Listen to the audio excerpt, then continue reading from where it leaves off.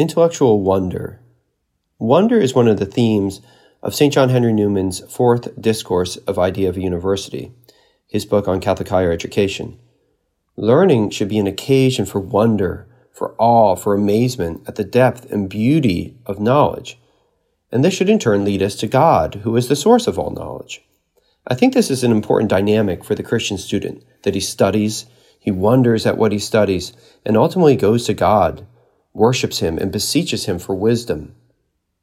Newman counsels us to return to the giver of gifts rather than just remaining on the gifts themselves.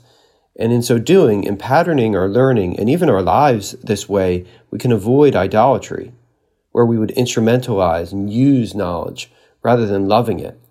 So wonder can help us serve the giver of all good gifts rather than the gifts themselves.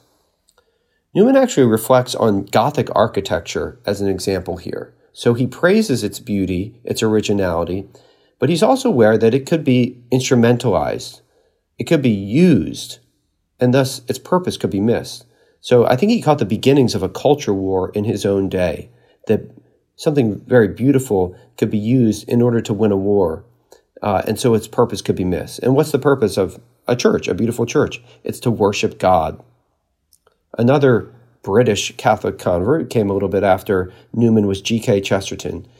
He also has many beautiful passages where he praises Gothic architecture as this great original Christian art form. But elsewhere he does write something I think important and helpful here. If you love beauty too much, you will do ugly things to get it.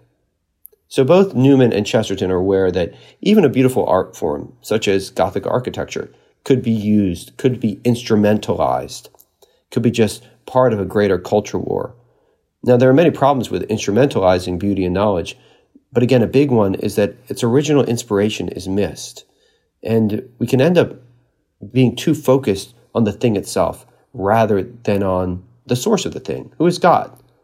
We can elevate, in a sense, the created over the creator, and again, this is idolatry.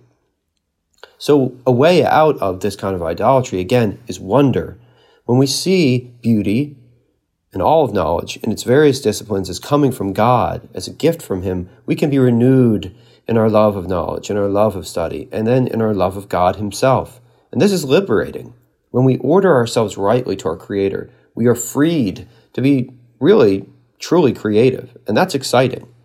Knowledge and study then becomes a life-giving gift rather than something to be used, something to be instrumentalized. I think a good way to finish this reflection is to turn to Scripture, to the book of wisdom, so that we might return to God and pray for the gift of wisdom. And knowing that I could not otherwise possess her except God gave it, and this too was prudence, to know whose is the gift, I went to the Lord and besought him.